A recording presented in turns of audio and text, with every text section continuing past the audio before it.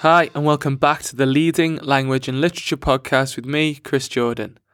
Today I'm speaking with Head of English at the International School of Brussels, Matt Fron. It's always fantastic to speak to a fellow English teacher about the choices, challenges and joys of teaching the subject, so thanks a lot to Matt for offering up his time to chat. We discuss Matt's favourite text he's ever read, studied or taught, his career to date and current position in Brussels, how the IB's expectation for inquiry translates into English teaching at his school, how planning and new materials are organised or developed within the department, how Matt and his team approach the need to balance canonised writers with new or Belgian voices in the curriculum, the part technology plays in delivering the English curriculum at ISB, Matt's work-life balance and how Brussels affects this, and finally, recommendations for resources English teachers who would like to continue improving can use. I hope all my fellow heads of department and English teachers out there find something that resonates with them in the show, as well as new ideas to help them through our international curricula. Please be sure to subscribe to the show via your favourite podcast provider, give a rating, write a review, or simply stay up to date with each new episode.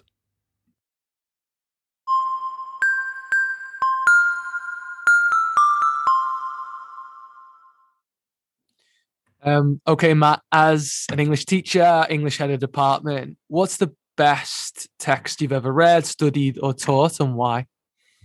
This is a tough question, Chris. It's hard to pick a single one. And I've actually been reflecting on that a lot with the new English A courses and there being so much choice. And so I can't nail it down to one. But I think Beloved by Toni Morrison is one of those hauntingly beautiful books that it's daunting, definitely daunting for students. And most students, when they first pick it up, they think there's no way I can access this, not just for the content, but the narrative style. But after kind of working through it and giving them strategies, there's this major sense of accomplishment for even those weakest students where they go, oh my gosh, I do understand a lot of what's happening in this incredibly complex text, and I appreciate it. Another one that's kind of similar, also hauntingly beautiful, if you will, is God of Small Things by Roy. I think that one's a bit more accessible, and I found the kind of lyrical quality of that narrative tends to engage students more. When I was actually speaking with my students about texts that they liked, I was surprised. A number of the boys in particular mentioned Perfume by Patrick Susskind. And they said that, they read it first just because it was a compelling read. And then as we studied it, they really appreciated the narrative voice. And for them, it was really the first time of realizing how a narrator that's not a character can be such a powerful force in the novel and have such an opinion on it. So for me, those are really those top three novels that I like to go to, depending on the ability of the group. Beloved is one which I think I picked it up from my wife's house a couple of years ago, and I knew who Toni Morrison was, but I had no idea what the book was about. And haunting is a pretty good word to describe some of those. So yeah, it's one of those rare books that has quite a profound impact, I think, when you read it. Can you just give us an introduction to? You're obviously in Brussels at the moment, but can you give us an introduction to your career to date and your current position in Brussels, please? Yeah, sure. So I started teaching in Los Angeles, in East Los Angeles. I'm American, so that was an easy move for me. I was there for 3 years, and then my wife and I, we moved to Bangkok, where I taught at Bangkok Patana School for 3 years. Then 5 years in Indonesia at Jakarta International School, although now it's called Jakarta Intercultural School. 4 years in South Africa at the American International School of Johannesburg. And then this is my 5th year in Brussels here at ISB. I'm the HOD here. I've been a head of secondary in the past. I've been an HOD in the past. I've been a professional development coordinator.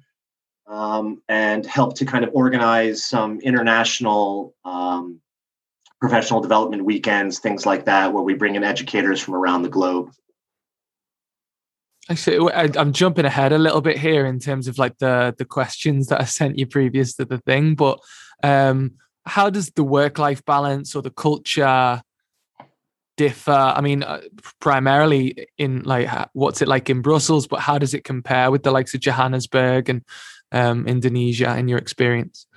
Yeah, well, it's interesting, particularly during COVID, that balance doesn't seem to be there quite as much. Mm, Places like Indonesia or Thailand or Johannesburg,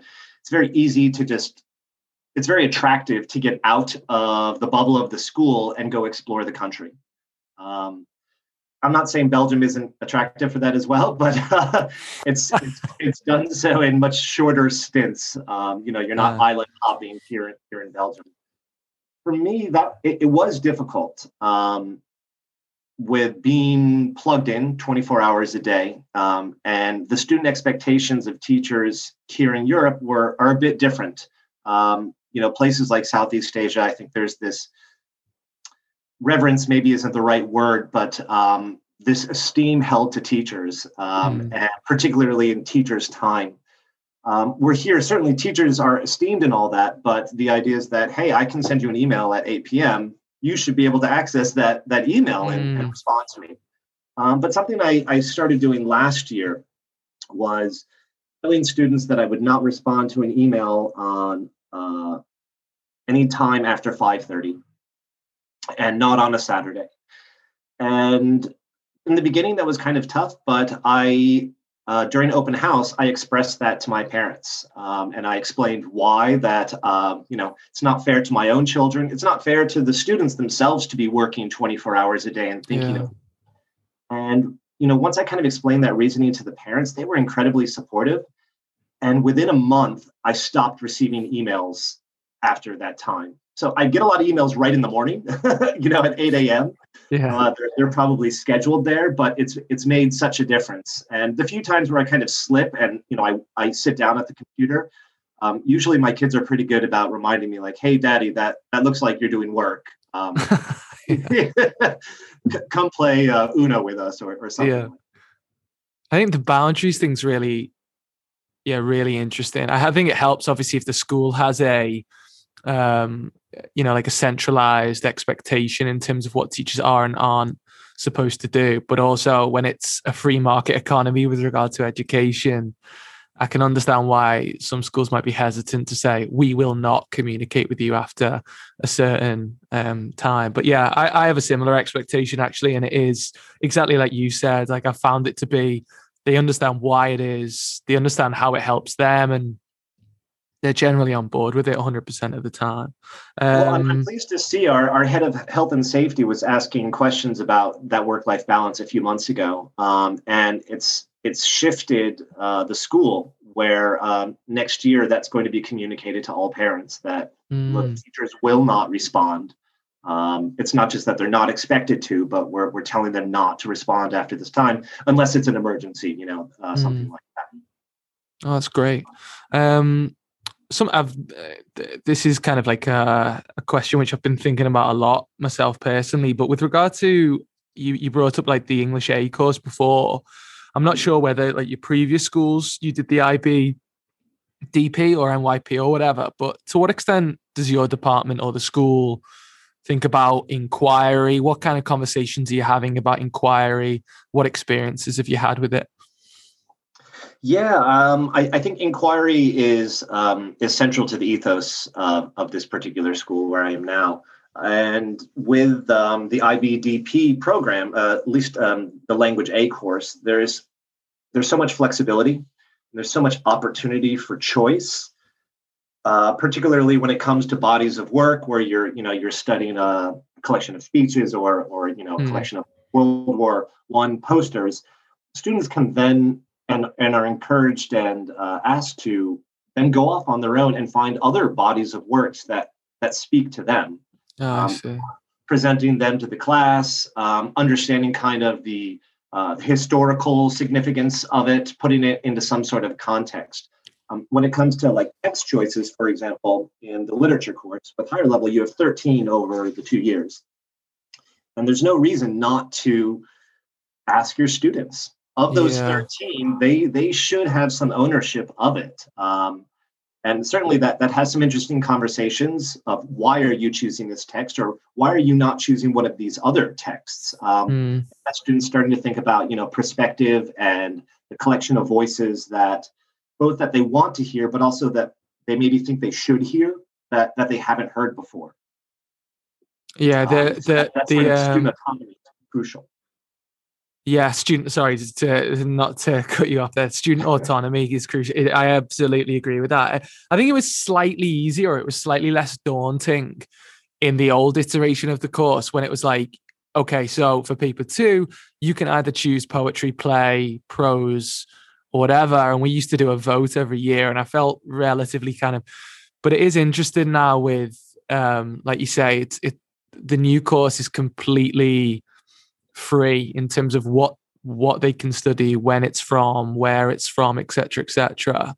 And it's definitely been like an interesting evolution the last 2 years in terms of that inquiry. But I do find that, I don't know about you, the kids tend to fall into two camps. One are, as you say, really kind of invested in the holistic experience of literature or language and literature, and they're like, we haven't done an Indian voice, or we haven't done an Australian thing, or we haven't whatever. And you've got another group who are like, what is going to get me the level 7? Like, what is the text? Yeah, which is like, absolutely. it's like, no, I had this really, I think a few years ago, they voted for this play, which was about a gay couple living in one of the concentration camps during like World War II. And it was like, I'd never heard of it. And obviously, but they were a lot of them were super invested to kind of get into it, because it spoke to their kind of interest in LGBT, and they knew about World War II. And there's just two guys at the back who are like, I've done the search. It's not on Spark Notes. It's not on Schmoop. It's not on this. I'm not voting for it, sort of thing. So yeah, I think student autonomies, it's always interesting. It makes for interesting conversation, right? Yeah. When the new course came in, then like, it's quite a good example of, for anyone who doesn't do like IBDP, I know it's quite parochial, but suffice to say, when the new course came in, it was an overhaul, wasn't it, of the old approach to the new approach. With regard to like planning or materials, or your approach to the curriculum, like, how typically do you organize that as head of department? Like, how does that planning get done amongst you? Is it like individual, or other teams, or what? Yeah, that's a great question. It's not a system where like the head of department writes all the schemes of work and other teachers follow it. That's certainly not the case. I know that is at some schools, but that's just not here. We have a really nice setup, and the school supports collaboration. So, for example, all the English teachers have the same period off together to plan, to moderate, things like that.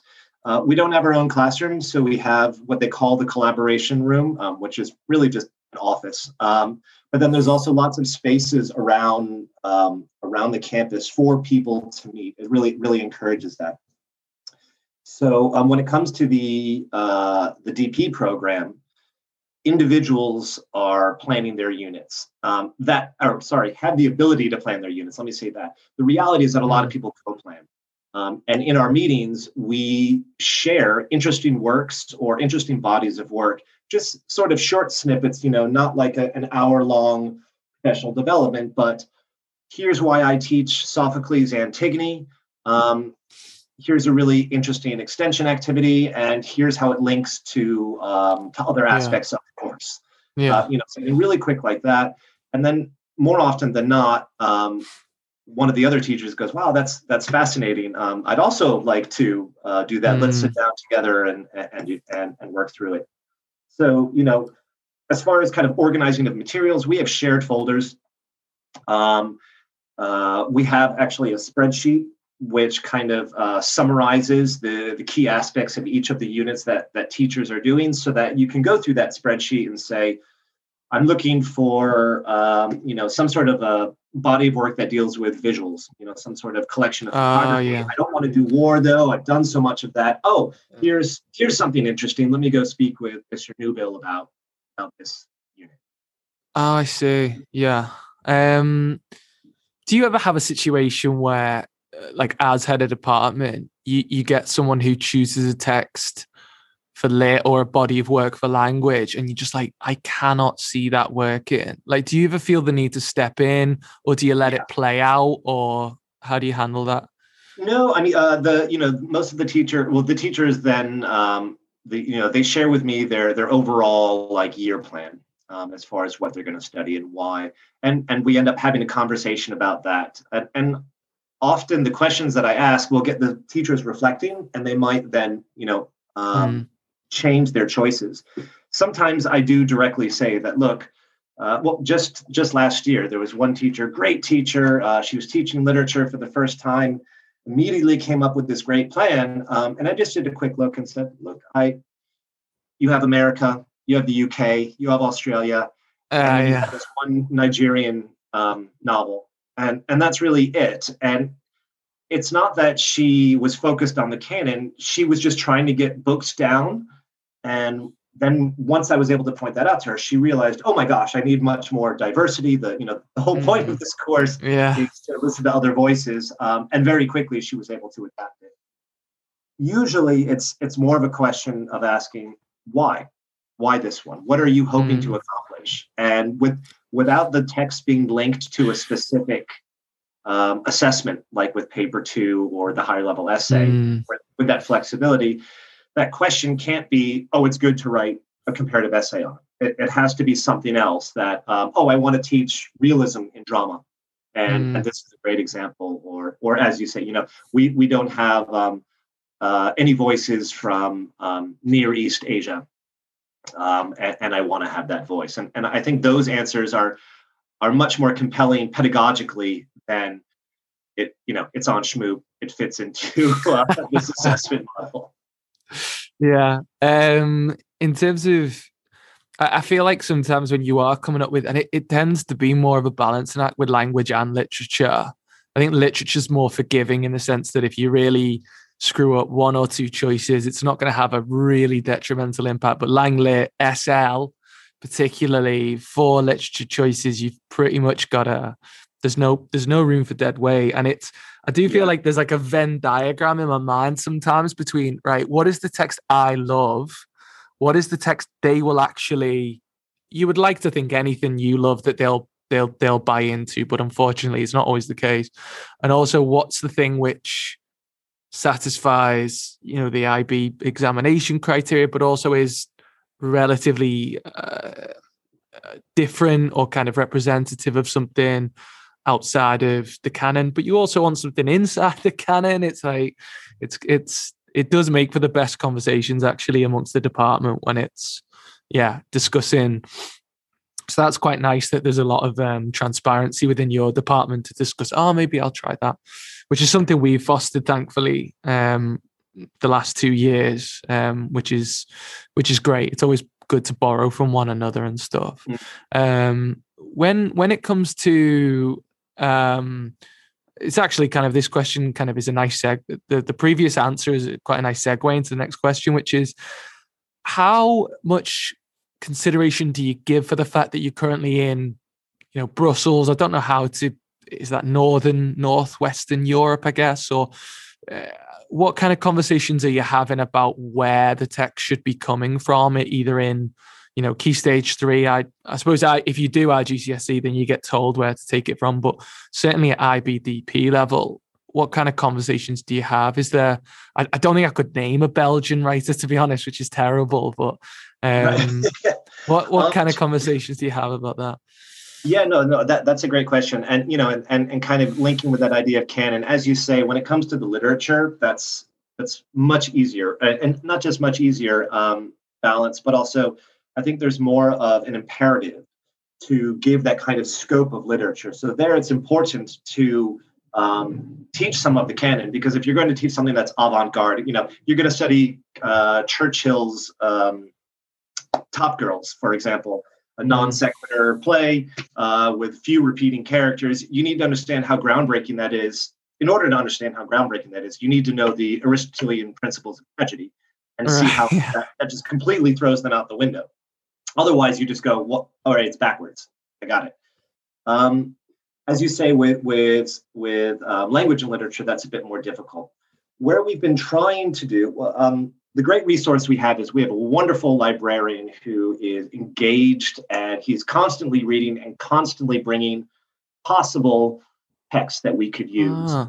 So just recently, he handed me a Kindle with 3 nonfiction texts, all about Belgium, that might be good bodies of work, frankly, for language and literature. One about Tour de France winner, I guess someone who dominated. I'm not into cycling, so I didn't recognize the name, but students were like, "Oh my gosh, that's so and so." They knew him. Another about walking tours, really kind of like a Bill Bryson-esque Yeah. travel writing. And what's the third one about? I forget. So he's been an excellent resource because indeed, no one in our department is originally Belgian. We have some people from the UK, some people from the States, someone from Germany, someone from France. But as far as that Belgian culture, we're lacking, and he's been that excellent resource for us.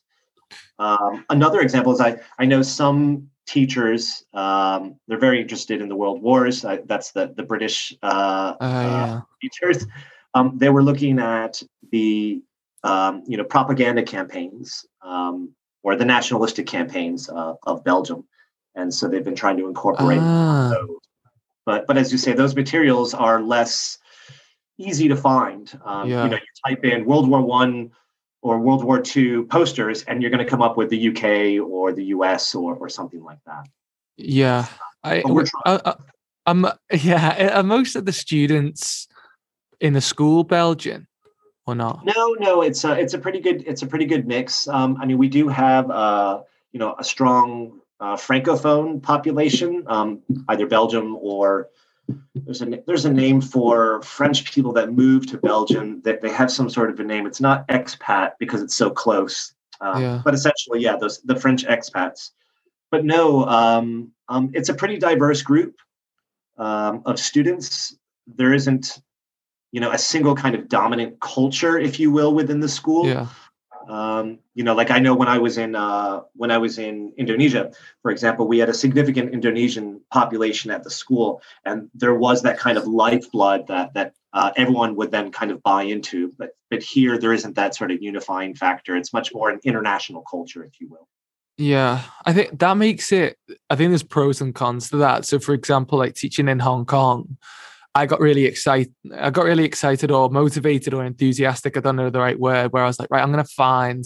I don't know very many Chinese authors, less so Hong Kong authors, and I came across a writer called Aileen Zhang, and I was like, oh, I'm gonna write. I read 2 of her books during lockdown. I was like, I can't wait to teach this. Blah blah blah. And I came back to school and I thought, hold on a minute, they're fluent in Chinese. Most of the kids are fluent in Chinese. I wonder if they've heard of her. And I asked them, yeah, we study here in Chinese lit. And it was like, okay. So that was quite, I would imagine that it's quite a nice thing if you are in Brussels or Amsterdam or Munich or wherever, and it's a disparate student population that you can unify them by looking at texts which are from the country that you all have in common, that you're all from. But like I said, I think some countries are obviously easier than others to find, but I've never heard of that before, like a librarian being so central or so key to making suggestions. That's fantastic. That takes a lot of the onus off the teachers. That's really great.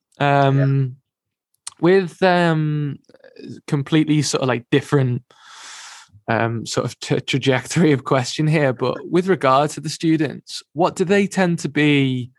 What do they find difficult about English, do you think? Is it the typical stuff you would have seen in the States, or is there something quite unique to your student population? I don't know if it's anything that's unique. I think anywhere you go, you're going to find reading to be a struggle for some students. Not all, but there's that segment of the population that just feels reading's not for them. And I get that with parents too, right? An open house, maybe you've had the same, where you'll have that parent that says, hey, this seems like an interesting course, but you know what? I always hated English. Like I hate reading. And my experience is that I usually try to challenge people on that. No, you do read. You are literate. You are able to read. It's just you haven't found something that a teacher is giving you that you love reading. And then it becomes, at least for me, what I've done in the past is if a student recommends something for me to read, I'll read it. But then we have to talk about it, and then I get to recommend something for them. And so usually that was pretty miserable in the beginning where, I've read the entire Twilight saga and things like that. But that gets then those students realizing that, oh, yeah, that book that I did like in middle school, that does count as enjoying reading, or the Percy Jackson series, that does count. It doesn't have to be something esoteric like, Voltaire or something like that. And kind of nudging them along to realize that a lot of the same things you're seeing in Percy Jackson or whatever it is, you're going to see in these other texts. There's just certain patterns that are fulfilled, and kind of learning those patterns will make those other texts accessible. And if we find the type of content you enjoy, you're going to enjoy reading. I think that tends to be it. Yeah, I think in terms of a conversation, completely kind of like resonates with me what you just said about like the open house or the parent teacher day thing, where I think one word that always comes up in my discussion with them, with the students specifically, is like resistance. We talk about like the fact that some writers do want their text to be resistant. Some of them don't want it to be an easy read. It's supposed to challenge you, or it's supposed to try and achieve things which, okay, they're not writing it for you. They're probably just trying to impress their friends down at the coffee house. Like, I can write in a lot more sophisticated ways than you can. But I think it's a dial, certainly. And it's, if you start with Diary of a Wimpy Kid, the resistance dial is more or less at 0. But it's only a case of kind of ratcheting it up ever so slightly. Maybe kind of they feel that if they don't read at all, like you say, going from reading nothing to reading Lord of the Flies, which isn't an incredibly challenging book, but it's relatively quite difficult for someone who doesn't read anything. Like, I can understand why they would be put off. But reading is certainly something which, I would agree with that. It's quite a universal difficulty, which that's quite a nice initiative, though. It's like, one for you, one for me. I haven't read the Twilight Saga, but is it? I don't know. Your appraisal of it seems relatively damning. Well, it inspired me for this unit that we introduced, and I just spoke with a teacher coming from Jakarta, and the unit's still there, where we looked at just different styles of writing as far as genre is concerned. So, like, what does cheap romance look like? Not just in content, but actual syntax and the vocabulary they use, as opposed to Gothic horror, as opposed to hard-boiled detective or children's literature. The simple and compound sentences, and once we did that unit, the final assessment that we did for that semester was to take a piece of text that they hadn't seen before, or they didn't know what it was going to be, and then they had to explain which genres influenced this text. Why? So we chose Twilight. Yeah. And so many of the students that were passionate about Twilight at the time, this was when the movies were just coming out, and there was this fervor.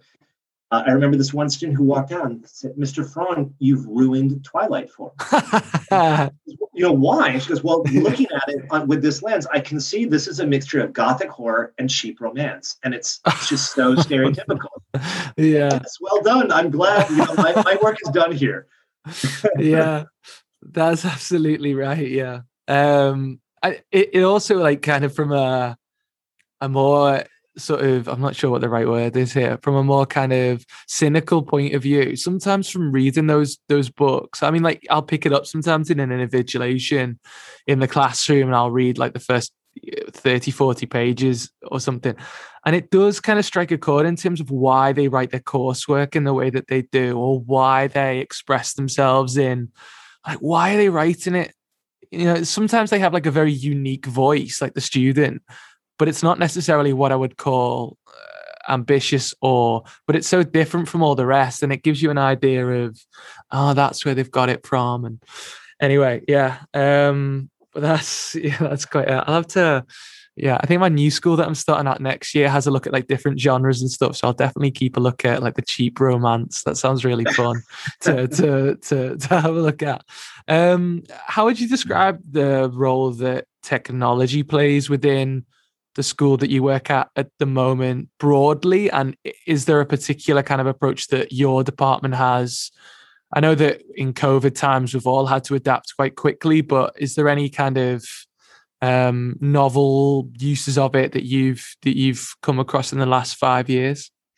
Yeah, I mean, it's a very well-funded school, so they have lots of access to technology. Of course, we're one-to-one all through the school.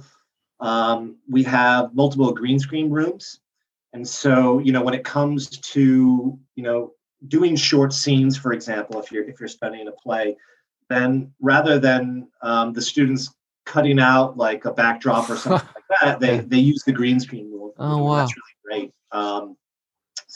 We have a few film courses in the middle school, so that started a few years ago. So as those students are coming up, we're seeing their ability to kind of create content and use cameras and use the software grow, and that's really fantastic. Stop motion Macbeth is wonderful to watch with Legos. Obviously, we want to follow the SAMR model, right? Try to get towards the redefinition, not just kind of replacing what's already there. And I think there's various levels of that. In the English department, one of the things that I came in and I think was able to change for the better is the idea of flipped learning, and the impact that can have on your units, and those units becoming much more asynchronous, or students can kind of navigate their own path. And so, I have loads of videos on a YouTube channel. Other teachers here, they're reluctantly adding some videos of their own, but for the most part, they're just using what I have. For me, the real transformational quality of that is rather than say, okay, folks, today we're all going to study this poem and we're all going to learn about tone. It can be, look, here's a list of 15 tasks for the unit. Here are some suggested pathways, but you can take the pathway that you want, as long as you're moving forward. And that, I mean, having that already in place when COVID hit last year and we immediately went into lockdown was fantastic, where students still felt connected, but they had that freedom that they were enjoying being at home and going, you know what? I don't have any other lessons today. I'm going to do 8 of these tasks for English. Or, you know what? I'm going to focus on the creative aspect now. I don't want to learn about the kind of analysis stuff until later. So that's been really great. We recently got enough VR goggles for a full set for a class. And so I know teachers use that, particularly when it comes to the world literature aspect. It's difficult for them to really imagine what it's like in Java, all the way across the world. And to be able to do, even just a Google Maps tour, but have it on there where they feel like they're interacting, becomes much more visceral of an experience. When you do the flipped classroom thing, does that mean, so if you give them sort of 15 options, is there a corresponding video on YouTube for each option, or like how does that work? Yeah, so I'll take this poetry unit as the kind of example of it. So yeah, there are videos that kind of clarify key concepts, I see. And it really stemmed from one day in a lesson, students kept misusing the terms tone and mood. And then they go, what's the difference between this? What's the difference? And I was giving the same short response 10 times. And by the time I got to a student that had a much more complicated question, I was running out of time. I thought, why don't I create a 5-minute video that explains that? So when a student asks that question, I can say, watch the video, and then I'll answer your questions. And more often than not, they watch the video and it's clear. So yeah, there's a bunch of videos that kind of explain those concepts. The use of patterns, contrast, and repetition. And then there's a number of videos that are activities. So, for example, if they want to practice their understanding of anaphora, so there are 4 or 5 short activities, very, very short. These should just take a few minutes. But the idea is that they do activity one, and then they watch the video in which myself or another teacher explains what they should have found, the responses that they should have. And we use those for a student to go, if they got what we said, great, that's fantastic. If they didn't get what we said, but they understand why, okay, do the second activity and then watch the second video. If they didn't get it and they have no idea what we're talking about, that's where then you come up to the teacher and say, look, I'm really confused with this concept. Similarly, with student models, it's one thing just to give a model essay and say, look, this is what a great essay is. Yeah. It's much better if you're sitting there and explaining, like, look, this is why this is really strong in organization, or look at the way this thesis is constructed. It's really clear, and they maintain those organizing principles. And that doesn't take a lot of time, but it adds up when you do that, hundreds and hundreds of times. Yeah. Creating that short video that lasts 3 or 4 minutes, it's only going to take you 10 minutes tops, doing the editing. And then you freed yourself up to have deeper discussions with students that aren't just about kind of answering basic questions, I'd say. I think that taps into something quite profound for students, actually, because what do they do when they're on their own? What do we do as teachers when we're on our own and we don't know, if you're trying to think of like the 3 kind of great Greek playwrights and you can only remember 2 of them, what are you going to do realistically? You're going to look it up online.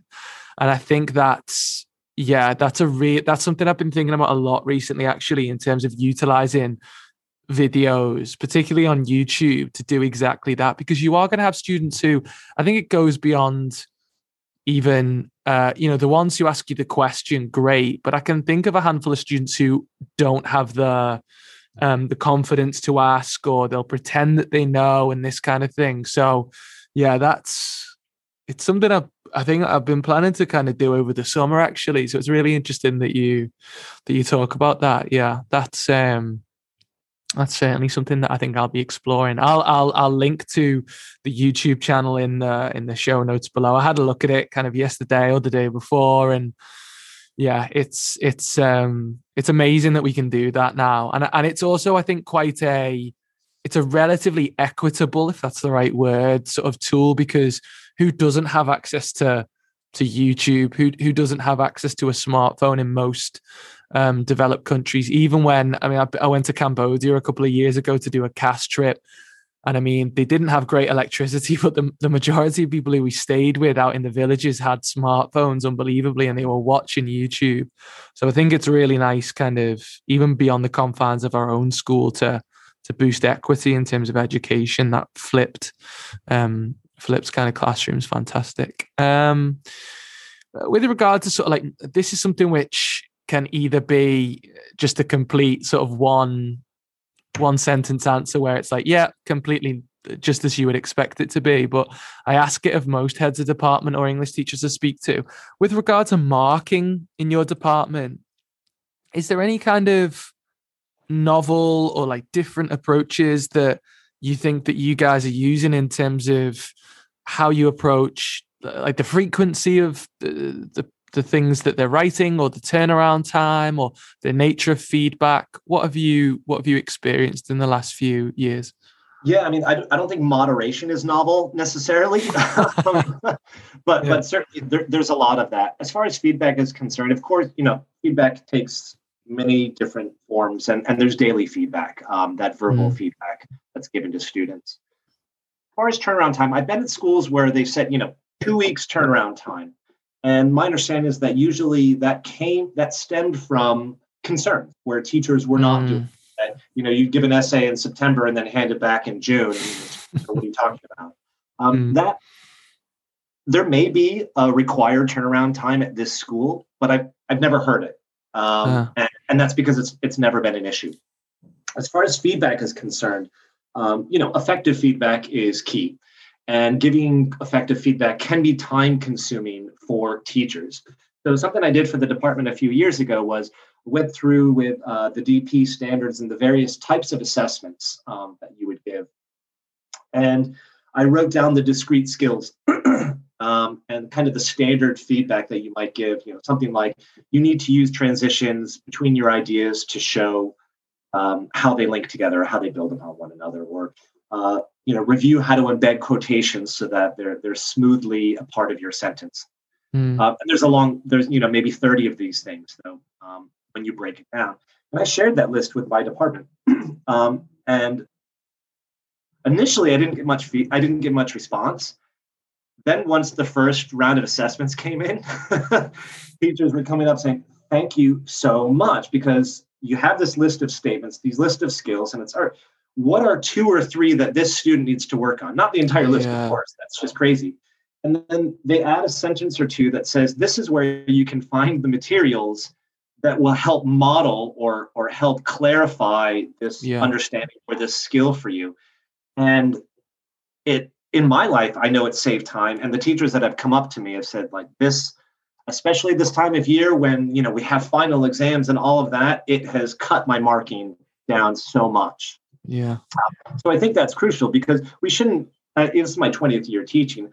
I've seen most of the writing difficulties that are out there, and I shouldn't have to recreate this, flowery statement each time. Instead, I can go, I've seen this problem with thesis statements before. Let me go to my bank of targets. Let's make that a main target for Johnny for the next assessment. Yeah, it's fascinating to me that we sort of, at the beginning of the year, a few years ago, I think I sort of mandated is too strong a word. I strongly suggested that we don't give written feedback, on the script itself. I was saying, don't bullet point, because what you'll find you're writing for more or less 80% of the students, et cetera, et cetera.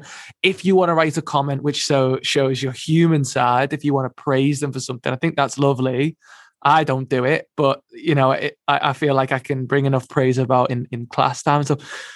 And that was a few years ago, and there is definitely like an anxiety to not let go of that kind of marking. And I think you are taking a risk. You feel like you're not doing your job sometimes if you just tick a checklist, which I'm a big fan of, just saying these are 3 things for you to work on. Because realistically, I feel like if someone came and did a lesson observation for me and they did like a director's commentary over the top of the video and they commented on everything, I don't think I would be able to take that in, even with the greatest will in the world and the intrinsic motivation to be better and stuff. I think it's much better just to go 1, 2, 3, work on that for the next couple of weeks or something. So, I think you've actually just mentioned another powerful aspect of it, that when it's taken off of the piece of paper, it's not particular to that work.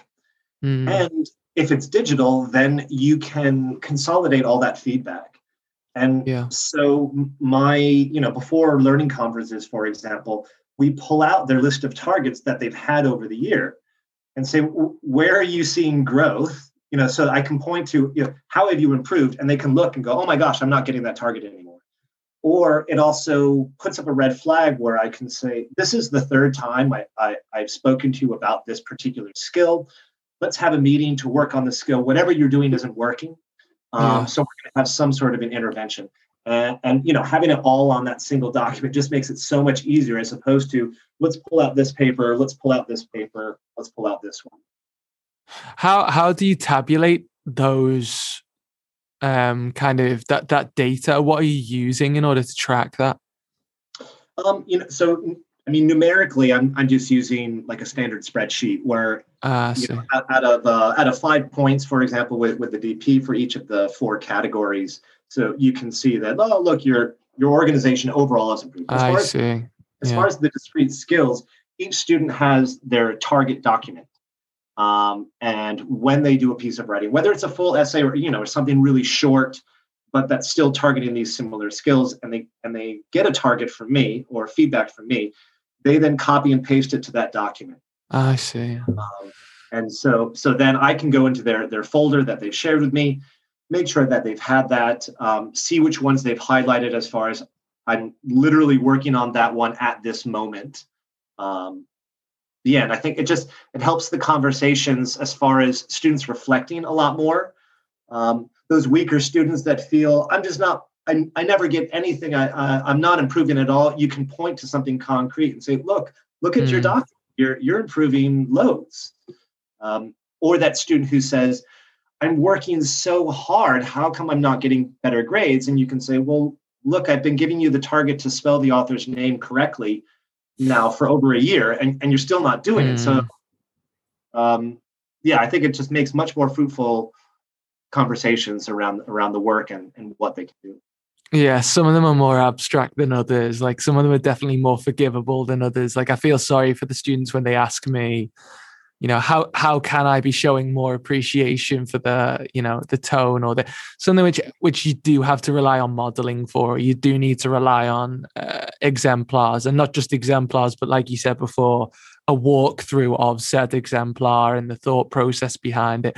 When it's the author's name and the spelling of it, I'm a little less kind of, Oh yeah, no, I don't really give that as the target. I was just that was the first off the top.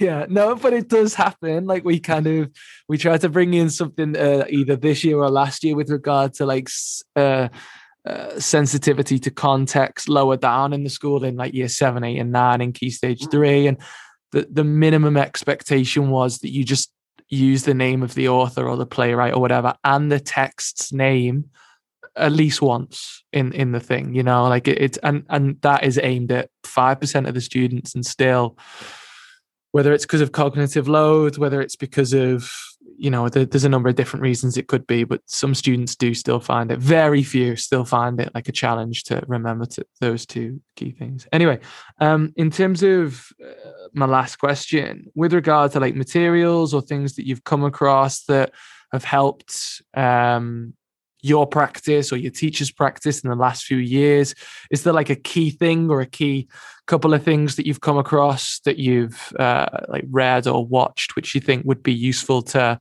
all the English teachers out there? I mean, there's certainly a long list, but if I'm gonna distill it down to 3 things, the advice that I would give a teacher to improve their professional development. One is becoming an examiner, and whether you're teaching GCSE, A levels, DP, whatever it is, go through the process of the training to become an examiner. And even if you don't end up then doing the marking, that's still very informative. But also, marking 85 individual orals, it's not fun, but as a teacher, you grow so much and realize, oh, these are the common mistakes, or, oh gosh, that's a way that I can push my students further, or something like that. So that's number one. Number 2 is recently, in the past 10 years, I completed a course with a group called COETAIL, COETAIL, and that's really about technological integration and personalized learning. You get university credit for it. So if you're someone interested in moving up the band, that's that. But what that did, besides just the skills and the approaches that I learned from that, it helped grow my professional learning community, and then people that I'm still in contact with. Some really novel approaches. And kind of the third thing with that is, I'd say get on Twitter. Get on Edu Twitter. The amount of times where I sent a question to teachers, or I'm looking for this, and I'm not getting loads of responses, but I'm getting enough, and I'm getting a different perspective of something that I wouldn't have thought of before. It's really supportive, and even from an emotional standpoint, to be honest, teaching can be a heavy profession, and there are days that are harder than others. And going on there and seeing another teacher that I've never met, but we've been in contact for years, speaking about a similar problem, it makes you feel less isolated and alone. Yeah, particularly for a head of department as well. I feel like you've kind of got to keep up a certain image of yourself in front of other people and stuff. And yeah, EduTwit is certainly something which I think I only discovered 2 or 3 years ago. I am every now and again tempted to kind of follow people related to like, soccer and this kind of thing. And that kind of leads you into this whole sort of like dark hole of, trolling and stuff like that. But I've recently kind of culled all my sort of like Edu Twitter people, but it is fantastic. It's such a good resource. With regard to the examination thing, sometimes I find it quite difficult with moderation. Moderation is something we do a lot of here as well. And I think it's really invaluable for like English or language teachers in general, I suppose. Sometimes I get like relatively, not not necessarily younger teachers, but teachers who aren't as experienced with a particular curriculum. So like our GCSE, A level, IB, whatever. And sometimes I find myself saying to them, they say, I don't understand why it's not a level 7. I don't understand why it's not a level 6. And you can't point to the mark scheme because, it's just a difference in adjectives, or it's just a difference in adverb or something like that. And it's a really woolly, fluffy, call it what you will answer. But I just say, listen, in my experience, or if you've seen 500 essays compared with 5 essays or 50 essays, you just know what this looks like compared with this. And it's such a rubbish answer, and I'd hate to be given that answer as a younger teacher, but I definitely agree that a fast track way to get to that mindset is to mark, all those, and at least you get paid for it. It's not kind of, I must admit, I did the lit IOs this year, and it was all right, actually. I quite liked it because it gives you new ideas for what to teach next year and stuff like that. But when 50% of them are Persepolis, you're kind of like, and I love Persepolis. Yeah. Half of it's Ibsen, or like it. Yeah, and I love those texts. Don't get me wrong. There wasn't a single text where, but when something did come along, like you said before, Arundhati Roy, and like some kind of Russian text that I've never heard of before, that's lovely. But then actually, it's kind of to counter that, a part of me is like, oh, for God's sake, why can't you just do Persepolis? Because now I've got to read this in more detail. But actually, you would have heard some of my students. We submitted our orals really early, and I guess that made them appropriate for the qualification the qualification orals. I did the lit orals as well, and when I got to the 4th one, students speaking about I think the Earth of Mankind and God of Small Things. I was like, I recognize that voice. Maybe, that's interesting. Yeah, you just okay. But yeah, fantastic suggestions. Thank you. Thanks very much, Matt. All that remains to say really is, I know I mentioned this before we started recording, but it is always lovely to kind of get to sit down with like a fellow head of department. And I mean, the first word that came to my mind then was vent, but I don't think that's the right word to share ideas and things like that. It's great, and you've given us some lovely insights there. So thank you very much. Anything that you've mentioned, which are I'll try and link to as much as you mentioned in there in the show notes below. But thank you very much for your time and your ideas today. Thanks, Chris. It's always great to speak with another head of English. Okay. Cheers. Best of luck with the rest of the year. You too.